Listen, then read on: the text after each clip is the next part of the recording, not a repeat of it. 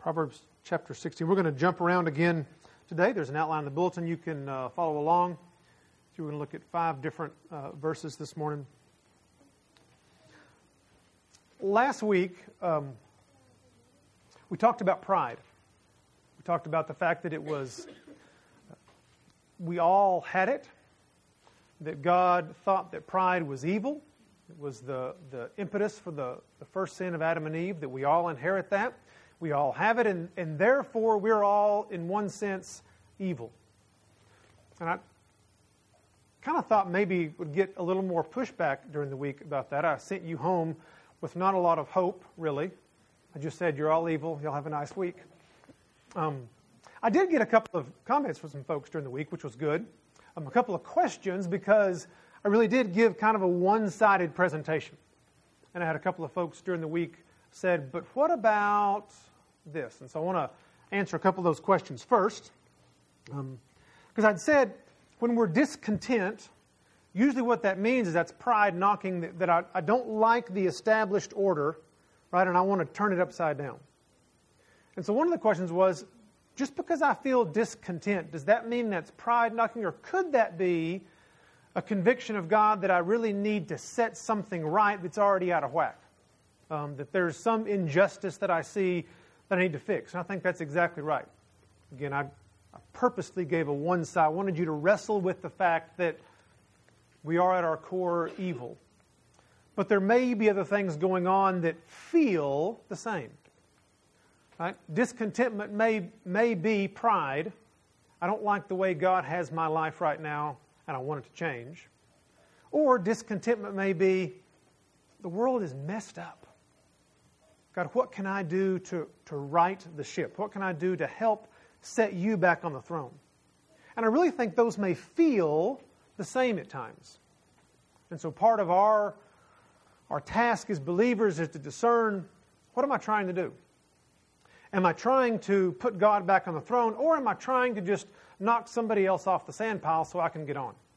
Right? You ever play King of the Mountain when you were little? Someone built a sand pile, and it was, you charge up and you try to wrestle them off, right? Because we think that when I'm on top of the sand pile that I'm in charge of the world, right? And sometimes that's how we deal with life, right? This is not right, but I just think you're wrong, and I want my opinion to rule, when really it's just like a kid playing on a sand pile. And so part of our task as believers is to discern, are things really out of whack, or am I just unhappy because I think God should have my life differently?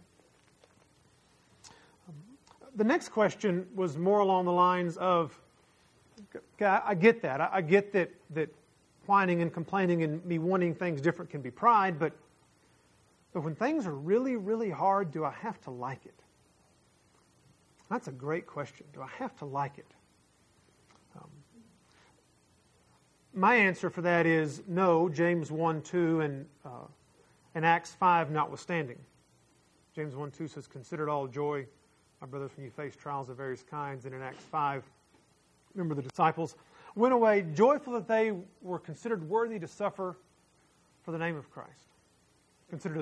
They were worthy to suffer shame for the name of Christ. I think from the context of both of those passages, and we can talk about that some more if you'd like afterward, no, we don't have to like it. But a great question to ask ourselves, or to evaluate how we're doing, is are you asking, in the midst of that pain that you don't like, in the midst of the frustrations of life that you don't like, God, what are you doing, and what do you want me to do? What are you trying to teach me in the midst of this? What is my response supposed to be? Because that's a sign that that's not pride. I'm actually seeking God. God, I trust your sovereignty. I trust that this mess that I'm in, that you're really in control of in some way.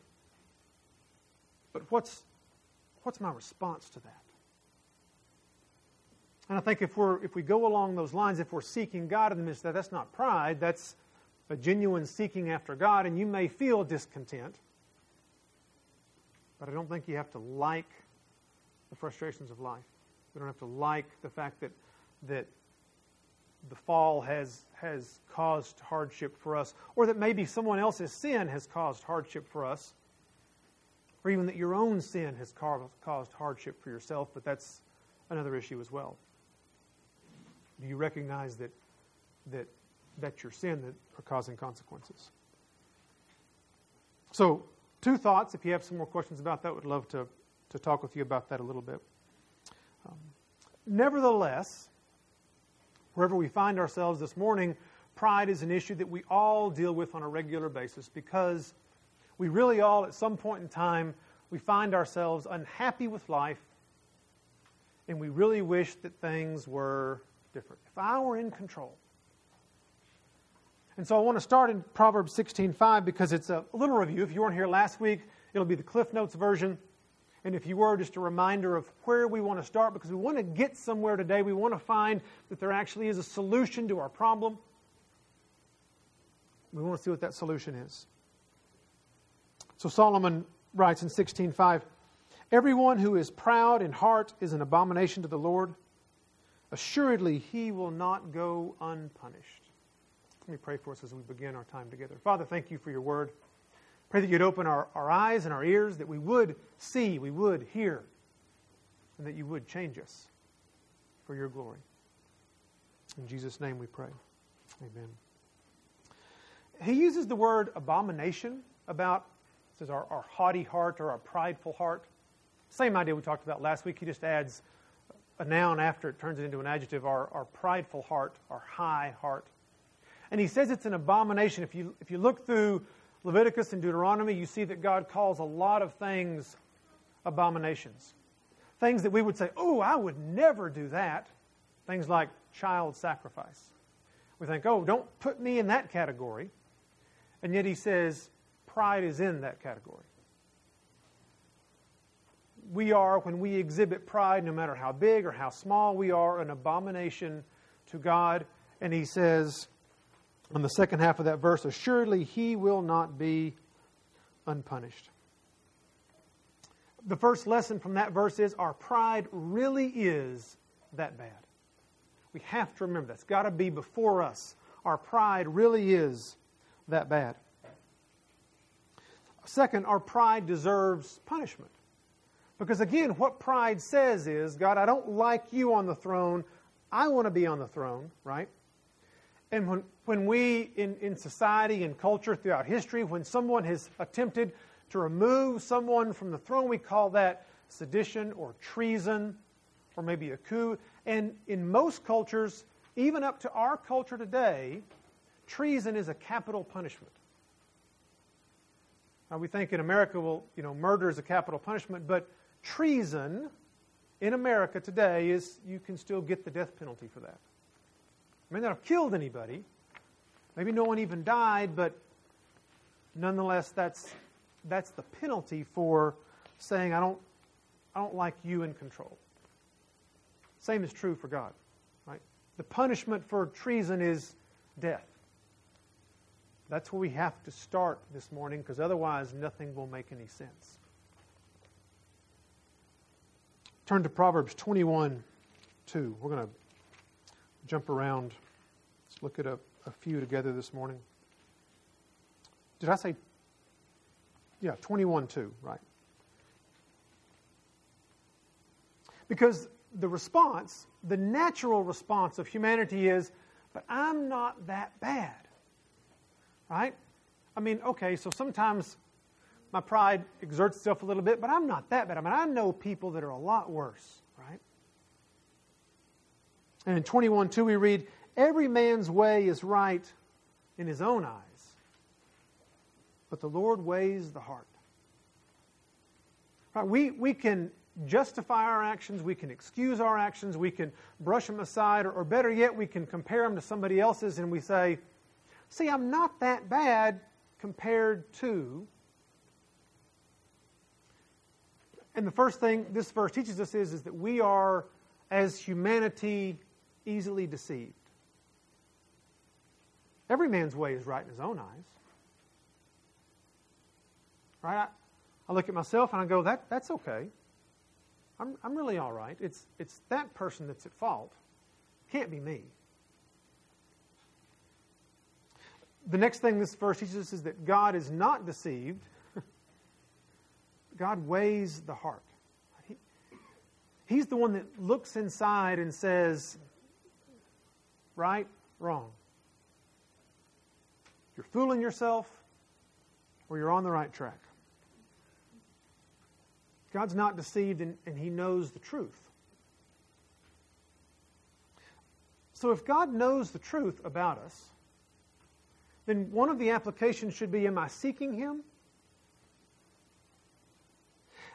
And if God is good, and I believe that He is, and if God desires us to change, He desires us to be more like His Son, and I believe that He does, then might it be possible, if He knows the true condition of our heart, that it might be worth our time to ask Him? Maybe even on a daily basis. Flip back with me to Psalm 139. Maybe this is an exercise that you could engage in at the end of your day on a nightly basis. Just find a time before your eyes close, where it's quiet. And maybe, like David, you could just memorize this verse and use it as a prayer. Search me, O God, and know my heart. I mean, he already does, but David's asking for more than just the fact that, God, I know what you're doing. Try me and know my anxious thoughts. And see if there be any hurtful way in me, and lead me in the everlasting way. Would you be willing to just say on a regular basis, on a daily basis, God, where did I blow it today? Where did pride assert itself? Where did I think that you really should be off the throne and I should be on it? And then would you be willing to listen? To think through your day? To allow Him to speak to you? You know, in one sense, in a Jewish culture, the new day began at sunset. Right? The day started at night. And so in one sense, you spent the first part of your day completely out of control. Right? You were asleep. Right? We think that our day starts when the alarm goes off or when the sun comes up or whatever it is that, however you wake up. Right? And then it's feet out of bed and here we go. I'm in control. Right? Could it be that you end that day and realize that my day is starting now? God, speak to my heart now. And may I spend that time when I'm asleep knowing that I'm forgiven and cleansed and aware of the day, aware of what's happened, aware of where I failed you. And then I would begin that day falling off to sleep in close communion and fellowship with God. Search me, O God, and know my heart. Try me and know my anxious thoughts. And see if there be any hurtful way in me, and lead me in the everlasting way. Would we ask God to do that? Could that become a pattern or a habit? Maybe on the same page in your Bible, back up to chapter 20, verse 12. You may have to flip back one page. He says, the hearing ear and the seeing eye, a reference to what we talked about a minute ago from Jeremiah and also Mark 8. The hearing ear and the seeing eye, the Lord has made both of them. See, I think it's a wonderful example of grace that God equipped us with these things and these things.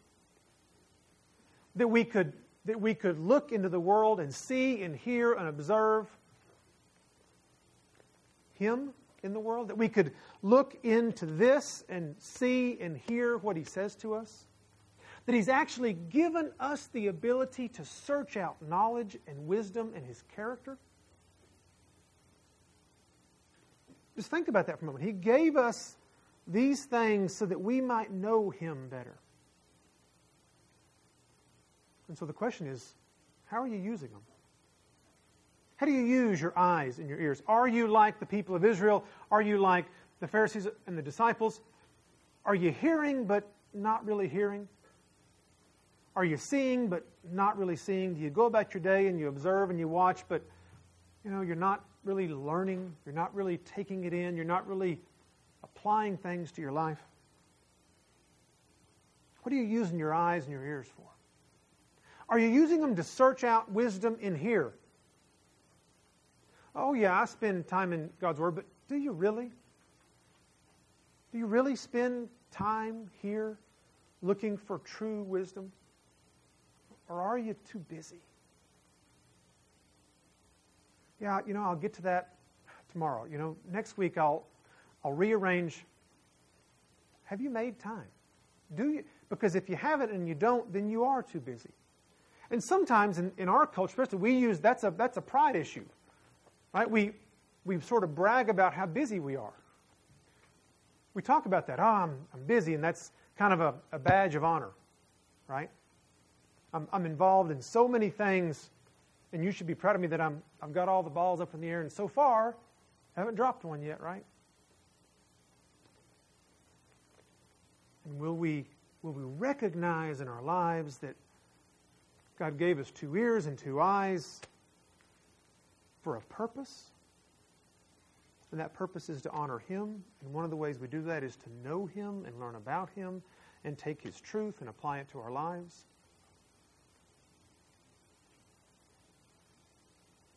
The other thing that we do, besides ignoring God's Word, is we use these things and we waste them on fruitless things. We waste them on things that don't bear fruit. We waste them on worthless things. And turn back to the Psalms for a moment. Psalm 119, verse 37.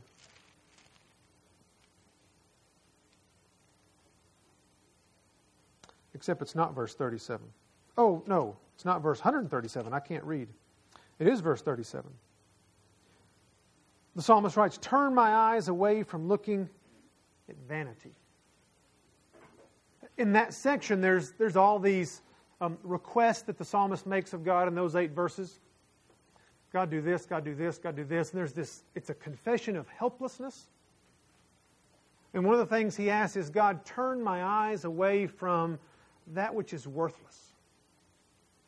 Because I promise if it's up to me, I'm going to chase after that which is vain, that which is worthless. Are we even seeking God's help to make sure that we're looking at the right thing? Are we wasting our time on that which really doesn't edify or satisfy? What are we letting in here? What are we letting in here?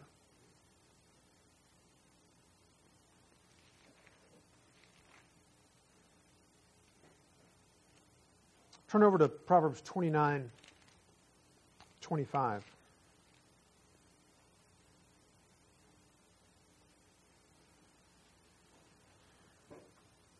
One of the worthless things that we pursue, especially in our culture, is the comparison game. We look out and we go, I need or I want to be like that person. I wish I had what that person had. And really what that is we're allowing someone else to set the standard of our life and to set the motivation for our life. And remember back at the very beginning when we started Proverbs, we said that's what the fear of the Lord is. It's the standard and it's the motivation. And when someone else is my standard of how I'm supposed to live and it's my motivation for what gets me up in the morning because I want to be like that person, then we've replaced the fear of man, we've replaced the fear of God with the fear of man. And in 29:25 we read, "The fear of man brings a snare," or a trap. "But he who trusts in the Lord will be exalted." Right? If man is your standard, if man is your motivation, that's a trap. Well, why is that a trap? Because there's no freedom in looking out into the world and saying, if I was really worth something, I would be like you, or I would have something you have. Because what that is an illusion. Because you never see the complete picture of someone else. You never do. You may think you want something they have. You may want their looks or their personality. You may want their motivation or their spiritual gifts. You may want their car or their kids or their spouse or their season in life. But you don't see all of them. You see a snapshot. You see an illusion. You see a front that sometimes people put on. But you don't follow them around 24/7 and know that what you think is perfect, what you think is the standard is really, you don't want that. It's a trap. Because what you're doing is you're exchanging who God made you to be, which is who He made you to be, for something that's not even real. You have tangibleness, you have realness, you have a personality, and you have a location, and you have a profession, and you have a purpose that God gave you individually. And it's a trap to think, I'd rather have this illusion, right? Because it's a trap because you're always reaching for something that doesn't exist. And then when you learn enough about that person to go, I don't really want to be like them. Then you look for somebody else. Oh, but I do want to be like them. And that's also an illusion. And you're just reaching for something that doesn't exist. You exist. And our standard and our motivation is who? It's Christ. But he who trusts in the Lord, the NAS says exalted. Some versions say will be protected. Literally it says will be set on high. And that could be exalted. I think the opposite of a trap is it's protected. If you trust in God, you're protected. If my fear is of God and not of man, then I'm safe. I'm put above the fray, put above the foolishness of looking at men and going, I want to be like that. If I trust in God, God, you made me who you wanted me to be. Through your Spirit, would you conform me to your image based on my personality and who you've made me to be? Then if you can do that, you avoid looking at everybody else in the room going, I'm missing out. I'm guilty of that. I've got lots of friends who I think got in line like 2 or 3 times for spiritual gifts. And somehow I don't think that's fair.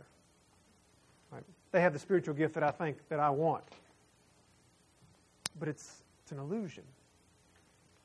And God made me who He wanted me to be and put me where He wanted me to be for a purpose. And if I'm chasing somebody else's dream, then I'm missing out on the beauty and the wonder of today in my life and who God brings across my path. Last one, chapter 30, verse 5. Again, maybe it's on the same page. Every word of God is tested. He is a shield to those who take refuge in Him. That word tested is the word that's used for silver and gold when it's heated and purified and the scum, the not gold, the not silver is scraped off the top. And then it's ready to be poured into a mold to make something beautiful. Now, that's what God's Word is like. It's pure already, and it's just waiting to be applied to your life to make something beautiful out of you. Every word is like that. It's this wonderful treasure chest that are we willing to just kind of pour into our lives and see what He makes?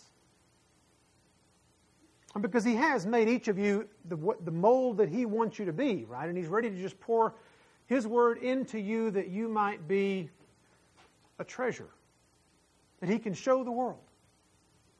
See what I can do with this empty, worthless, prideful, evil shell when I pour myself into it.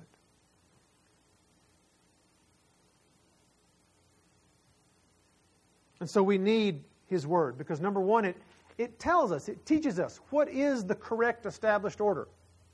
Right? We can look at this and, okay, this is the way it's supposed to be. It also shows us how we get things turned upside down, and it helps us figure out how to get things turned right side up again. Right? It's a guide, and it's a trustworthy guide.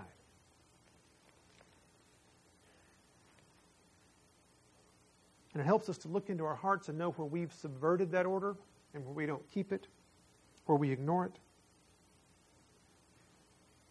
And then ultimately we know that God sent the Word, Jesus, the perfect one. Remember, we go back to the beginning, right? Our pride, our arrogance is an abomination. It deserves death. And Jesus said, if anybody deserved to be prideful, it was the one that was there from eternity, that created all that we see. If anyone had the right to affirm His will, it was Christ, and He submitted Himself to the Father. And He came and lived a perfect life, tried like Adam was and succeeded where we all fail. And then said, I know they deserve death. I know they are an abomination to you, Father, but let me take their place. Let me be that abomination in your eyes. Let me be death in your eyes.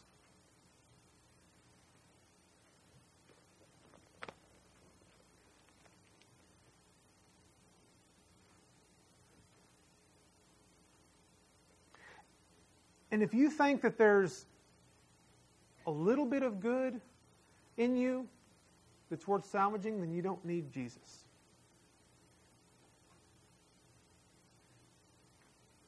If you think there's something in you that you can build on, then you don't need Jesus.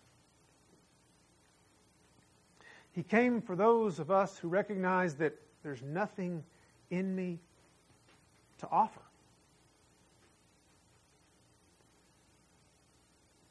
And this morning we're going to celebrate the Lord's Supper together, and this is a reminder of that.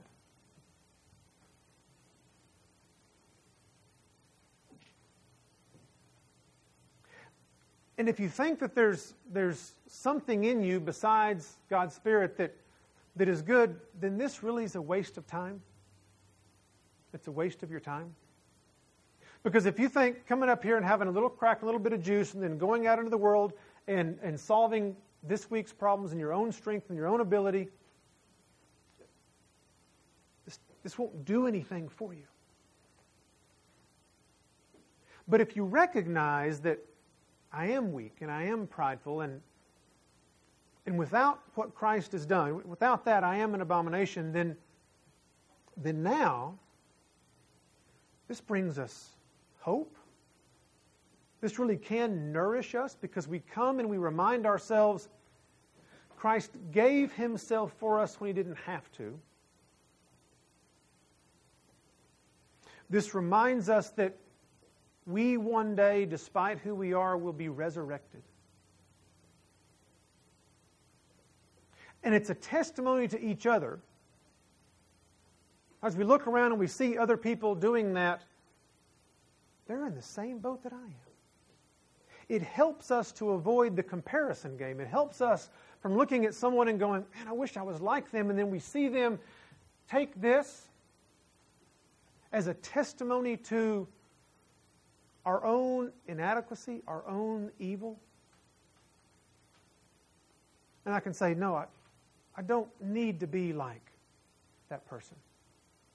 I need Jesus.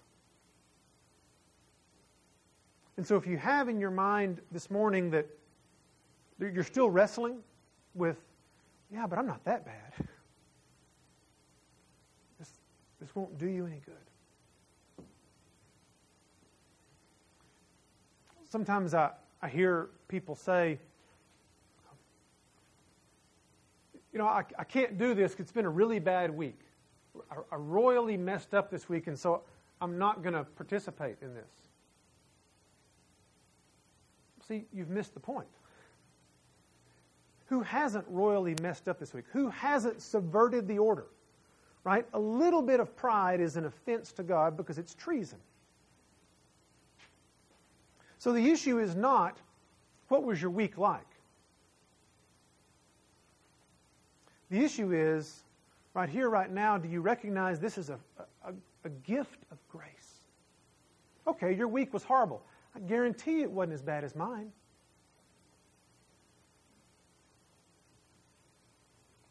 I promise we can compare stories, if you'd like. What you did, what I've done, what you thought, what I've thought.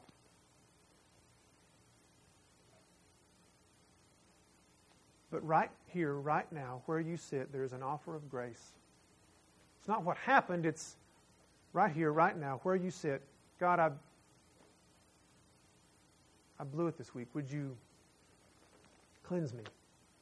And his response is, yes. And then we're free to come and accept this gift as a reminder that the cross really was sufficient. It really was sufficient.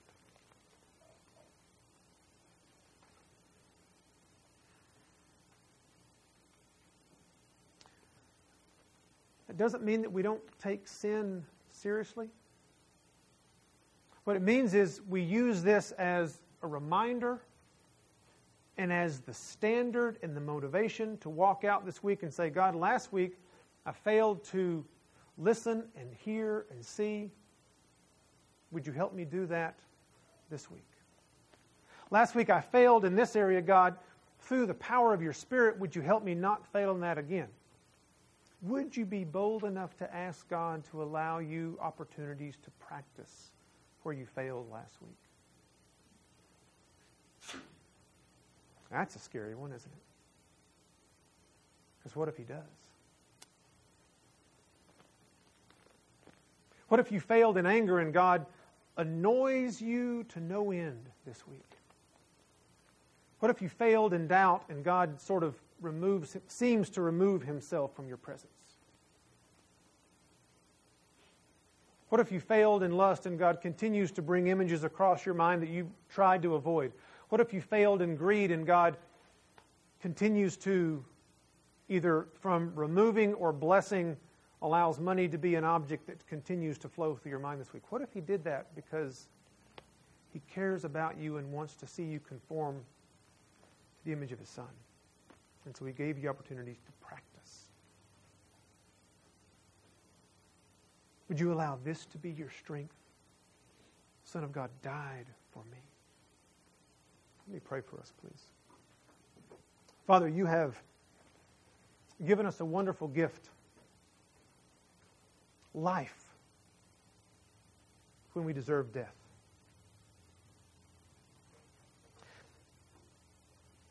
And the night before you took our death and gave us your life, you sat with your disciples and you took some bread and you broke it and you gave it to them and you said, "Take, eat, this is my body broken for you."